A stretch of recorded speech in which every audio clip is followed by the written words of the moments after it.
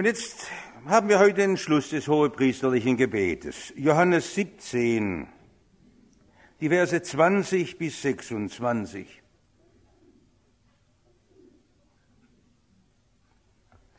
Vers 20. Jesus sagt, ich bitte aber nicht allein für sie, das sind die Jünger, nicht allein für die Jünger, sondern auch für die, die durch ihr Wort, durch das Wort der Evangelisten an mich glauben werden, durch das Evangeliumswort und durch das Apostelwort, damit sie alle eins seien, wie du, Vater, in mir und ich in dir, so sollen auch sie in uns sein, damit die Welt glaube, dass du mich gesandt hast. Und ich habe ihnen die Herrlichkeit gegeben, die du mir gegeben hast, damit sie eins seien, wie wir eins sind. Ich in ihnen und du in mir, damit sie vollkommen eins seien. Die Welt erkenne, dass du mich gesandt hast und sie liebst, wie du mich liebst. Vater, ich will, dass wo ich bin, auch die bei mir seien, die du mir gegeben hast, damit sie meine Herrlichkeit sehen, die du mir gegeben hast. Denn du hast mich geliebt, ehe der Grund der Welt gelegt war. Gerechter Vater, die Welt kennt dich nicht, ich aber kenne dich. Und diese haben erkannt, dass du mich gesandt hast. Und ich habe ihnen deinen Namen kundgetan und werde ihn kundtun, damit die Liebe, mit der du mich liebst, in ihnen sei und ich in ihnen.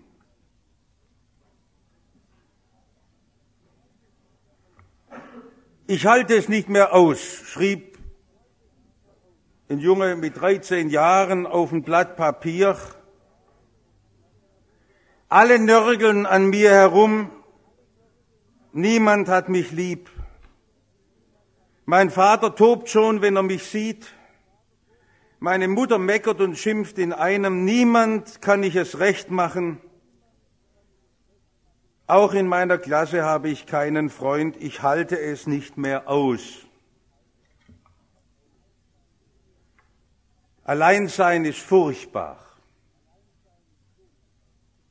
Viele von Ihnen sind ganz allein. Nicht bloß junge Leute, die sagen, ich habe niemand, der zu mir steht, niemand, der mich lieb hat, niemand, der mich versteht. Viele von Ihnen, die mitten im Leben stehen, in schwierigen Berufsaufgaben, die sagen, ich wache nachts auf und dann drückt mich die ganze Last. Das muss ich allein durchkämpfen. Das ist unheimlich. Und wenn ich scheitere, gehe ich unter. Das ist ein Risiko. Bis hin zu den Alten und Kranken. Ich habe niemand guckt nach mir. Niemand nimmt Anteil an mir. Wir bräuchten jemanden, der uns einen festen Halt gibt. Jemand, auf den man sich richtig stützen kann. Wenn wir oft so viel vergnügte Unterhaltungen haben und lärmende Feste, das kann ja auch diese Not nicht wegnehmen, der Einsamkeit.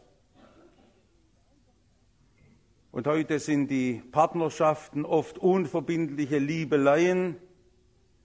Da wird die Sehnsucht des Restes groß und sagt, ich bräuchte jemanden, der mich richtig lieb hat.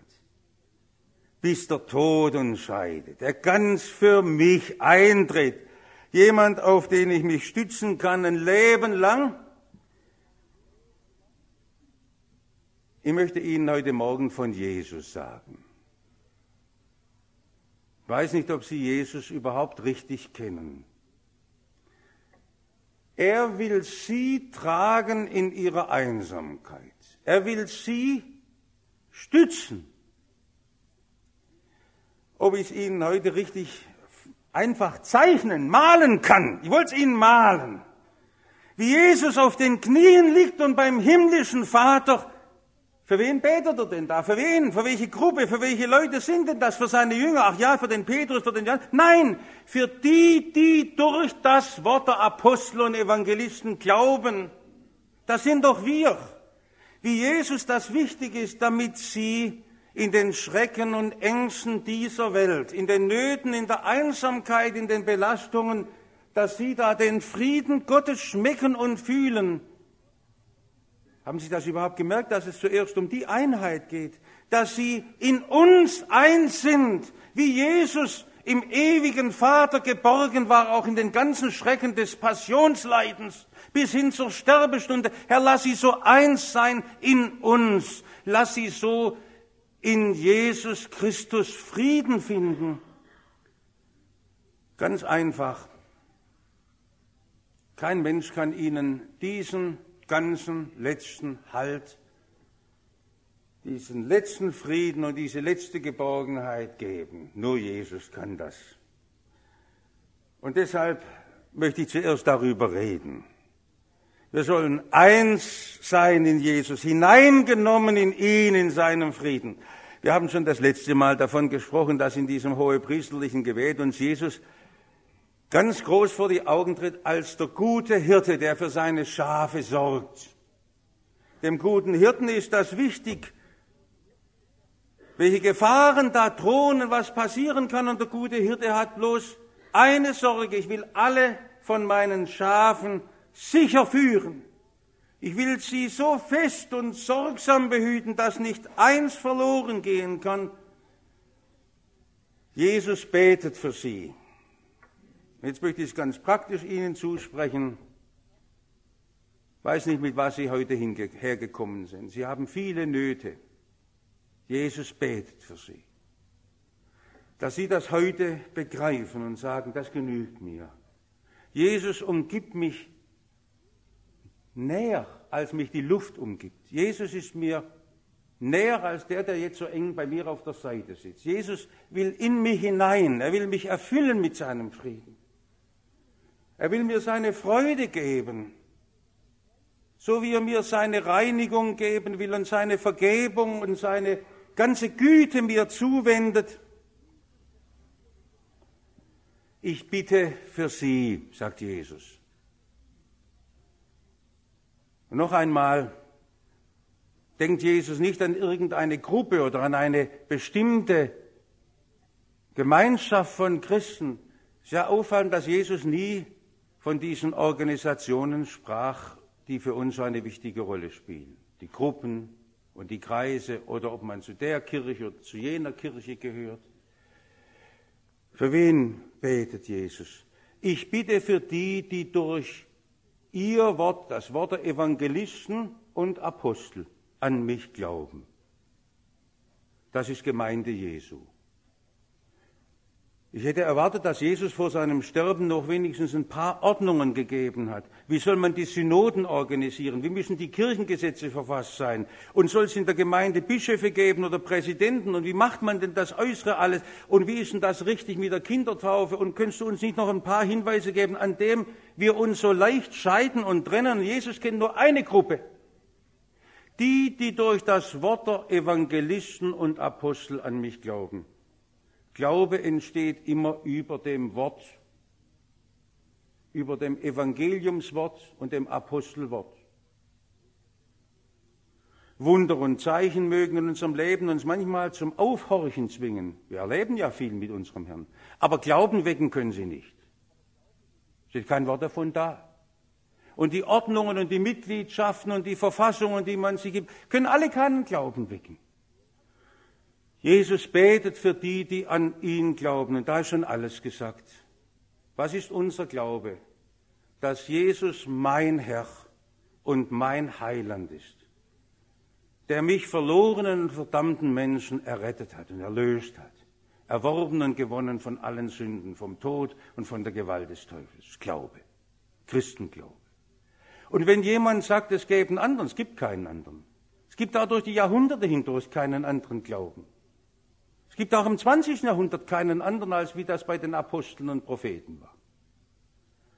Für die, die glauben, hat Jesus gebetet, dass wir die Hoffnung und das Heil ergreifen, was uns Jesus ist. Und wenn Sie das mitnehmen heute vom Gottesdienst und zurückgehen und sagen, ich darf Jesus vertrauen und ich darf ihm anhangen und ich darf ihm gehören, dann sind Sie reich und gesegnet und Größeres kann Ihnen gar nicht mehr passieren.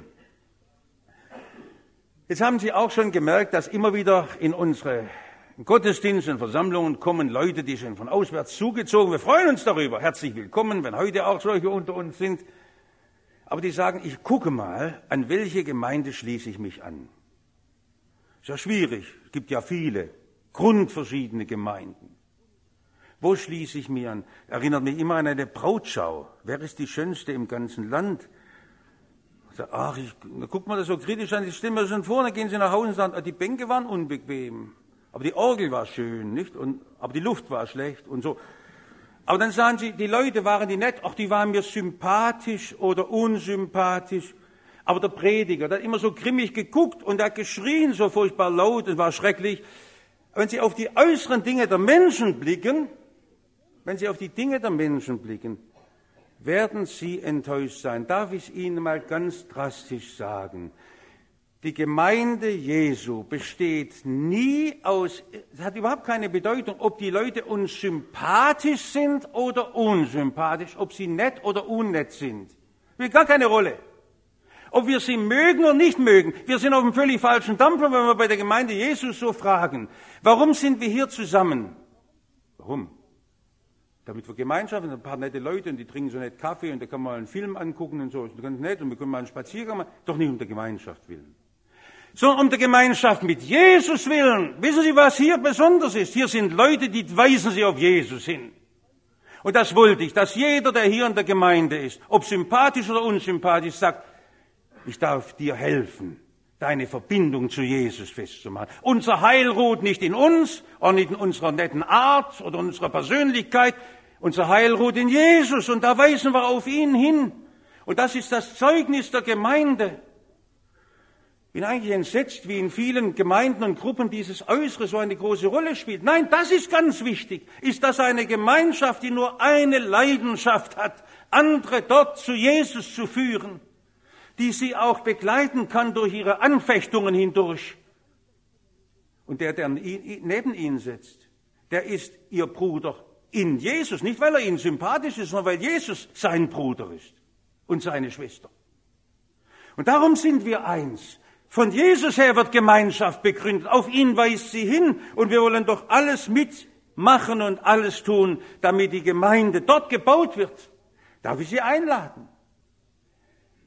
Ob die Bänke unbequem oder bequem sind. Also verstehen Sie, das ist eine Leidenschaft, wenn wir miteinander reden und grüßen, sicher ein paar nette menschliche Worte hin und her, aber das eine ist uns wichtig. Wir wollen dir helfen, dass du Jesus erkennen kannst, dass du zum Heil durchbrichst. Und das ist Gemeinde Jesu, die wegweist von sich auf den Herrn hin. Also wir sollen in Jesus eins sein. Wir sollen in Jesus eins sein. Hineingenommen sein in seinen Frieden. War mein erster Punkt.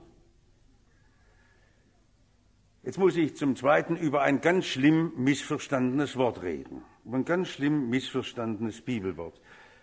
Also das wird ja bis zum Überdruss zitiert, auf dass sie alle eins seien. In unserem 20. Jahrhundert war das ja das Thema, das sich durch alle kirchlichen Veranstaltungen durchzieht. Wir müssen endlich einmal die Einheit machen unter den Christen. Nun hat es uns alle auch ja schon geärgert. Das ist ja so ein schreckliches Bild, was die Christen in der Öffentlichkeit abgeben.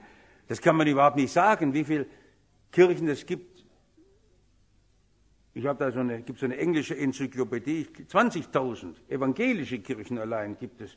Aber wenn man mal zählen will, das ist so ungeheuer, mit ganz verschiedenen Gruppen und Denominationen. Da gibt es dann noch die Katholiken und die Apostolischen und die Adventisten und die Zeugen Jehovas. Und wenn man dann bei den Lutheranern, die Reformierten und die Unierten, dann gibt es noch die Altlutheraner und die Altreformierten und Menschenskinder, wer will denn da noch durchsteigen? Wäre es nicht einfach sinnvoller, man macht einen großen gemeinsamen Laden? Wenn Sie irgendwo beim Friseur oder in der Eisenbahn mit jemand über Kirche reden, ist ja das erste Thema. Wann vereinigen sich die Kirchen endlich, machen gemeinsame Laden? Das haben ja die Kirchen schon immer probiert. Schon zu Zeiten zum Papst und schon vor dem Papst. Wissen Sie, schon vor der Reformation gab es die größten Spannungen. Gehen Sie mal in den vorderen Orient, da gibt es die syrisch-orthodoxen, die russisch-orthodoxen, die griechisch-orthodoxen und die koptisch-orthodoxen und was weiß ich alles.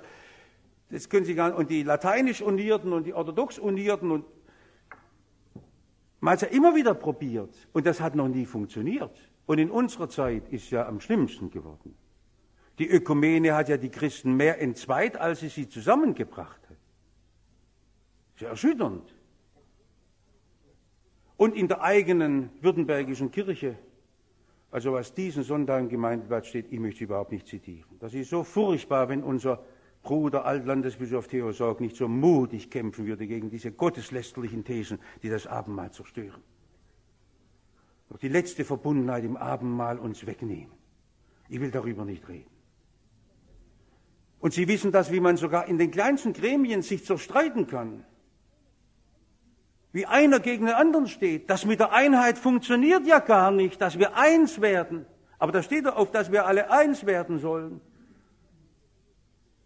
Das können nur Bibelleser verstehen, die ihre Bibel kennen. Und da steht ja ganz am Anfang diese unvergleichliche Geschichte, wie das angefangen hat. Als sie diesen Turm bauten, da hieß es, wir merken, wir werden zerstreut in alle Völker, unsere Individualität treibt uns auseinander, wir müssen etwas Gemeinsames machen. Und dann planen sie, es war doch gut gemeint, etwas, was sie zusammenhält. Und dann bauen sie einen Turm und Gott fährt hernieder und guckt überhaupt erstmal, was die da unten zusammengebaut haben und zerstreut sie in alle Lande. Gottes Gerichtshand zerstört auch heute manche Einigkeit unter den Christen. Ich will das mal so ganz ungeschützt sagen. Und es kann gar nicht funktionieren, auch mit den ganzen Kirchenfusionen, die man immer probiert hat. Ich meine, dass das Jesus gar nicht gedacht hat und dass das ein missverstandenes Bibelwort ist. Die Kirchenfusion. Man kann alles fusionieren und am Ende bleibt man eins. Uneins. Was hat denn Jesus gemeint? Wir sollten an ihm sein, an ihm verbunden sein. Wie schön hat Jesus ausgedrückt im Bild vom Weinstock. Ich bin der Weinstock, ihr seid die Reben. Bleibt so an mir dran. Und dann seid ihr auch verbunden mit euren Mitchristen. Wenn Jesus in der Mitte von uns steht, dann brauchen wir gar keine Organisationen mehr. Aber noch das Letzte, wir haben einen Auftrag für die Welt. Also dieses Wort ist wirklich unter die Räuber gefallen, dieser Vers 21. Überlegen Sie mal, wie haben Sie es immer zitiert bekommen? Sie hören es überall zitiert, ich mache es mal vor, dass sie alle eins seien, damit die Welt glaube. Und dann wird gesagt, wir müssen alle zusammenstehen, damit die Welt glaubt. Das Ärgernis der Zertrennung hält die Leute vom Glauben ab. Der Gedanke ist, wer jetzt nicht mitmacht bei unserem Programm, den schlagen wir zu Brei. Und das ist ein ganz Böser, der hält die Einheit auf und ist noch mitschuldig, dass die Welt nicht zum Glauben kommt. Wenn wir alle mitmachen oder wer sich meinem Führungsanspruch nicht unterordnet, meinem Kommando, der ist ein Schuft und der zertrennt die Christenheit. Und wer will das auf sich sitzen lassen? Ich sage nur mal, es ist uns sehr wichtig, die Einheit der Christen. Wir suchen die Gläubigen hin und her. Bloß, dass nichts Falsches entsteht. Ich suche ja die Einheit der Christen sogar in 140 Ländern der Erde. Und sucht die Letzten, die den Namen Jesu anrufen, um ihnen beizustehen, zu helfen. Aber was hat denn Jesus gemeint? Warum werden eigentlich die Worte in der Mitte immer ausgelassen, wenn das zitiert wird? Damit sie alle eins seien, wie du, Vater, in mir. Das ist eine vertikale Einheit, nicht eine horizontale. Es wäre in dieser Ebene eine vertikale. So wie der Vater in Jesus ist und Jesus im Vater, so sollen sie auch in uns sein, damit die Welt glaube. Wenn wir mit dem himmlischen Vater verbunden sind, wenn wir mit Jesus verbunden sind, dann glaubt die Welt. Aber doch nicht, wenn die organisatorische Einheit fertig ist. Wenn Sie mal das Ende des Neuen Testaments lesen, am Ende der Offenbarung, ist eine erschütternde Vision. Da wird eine Riesenorganisation gezeigt, die mit den großen politisch Mächtigen schafft, die mit den großen Welthandel treibt und alles. Und steht drauf, das ist Babel. Und die Bibelausleger haben gesagt, das wird die Welteinheitskirche einmal sein. So unheimlich. Die erst vom Antichristen dann zerstört und überwunden wird. Das ist ein unheimlicher Gedanke.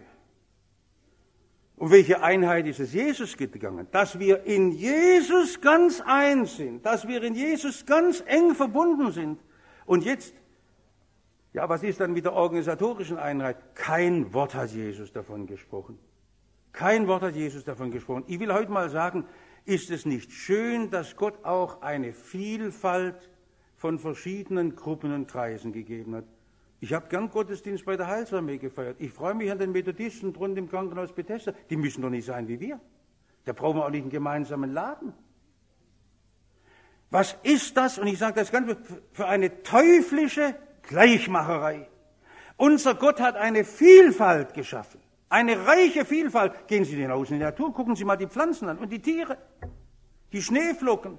Jedes ist anders. Ich freue mich immer, dass meine Frau anders aussieht als ich. Wäre doch schrecklich, wenn die so aussehen würde wie ich. Und Gott hat uns ganz anders gebildet und geformt. Jeder Mensch ist ein Original und da gibt es verschiedene Traditionen, Erfahrungen mit Jesus, da alles wunderbar. Aber wenn wir aus unseren verschiedenen Gruppierungen, wo wir herkommen, nur das eine suchen, und darum ist es Jesus gegangen, ihn, Jesus und den Vater, und sagen, wir haben eine Leidenschaft,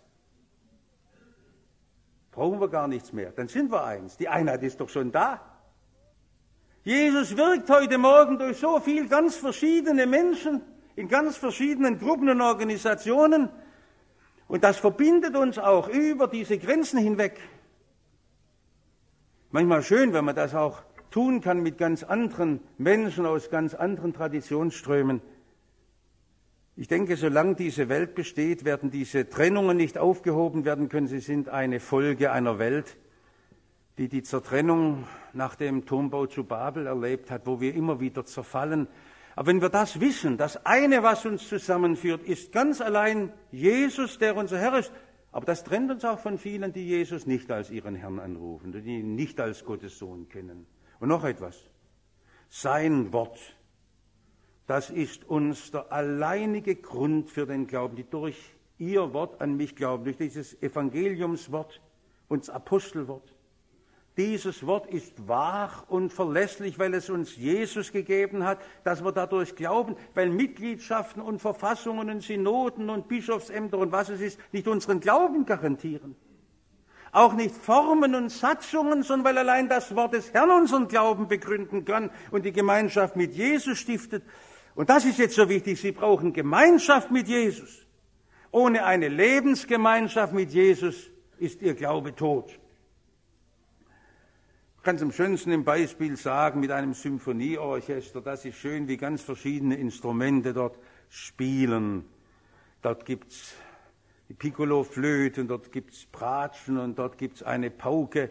Das sind ganz verschiedene Instrumente, die kann man gar nicht miteinander vergleichen, aber sie sind gestimmt auf den Kammerton A, wenn es einigermaßen harmonisch sein soll. Und der einzige Kammerton, nach dem wir gestimmt werden, ist Jesus und sein Wort, der uns erfüllt und ertreibt. Und das ist genug zur Einheit der Christen. Das ist gewaltig.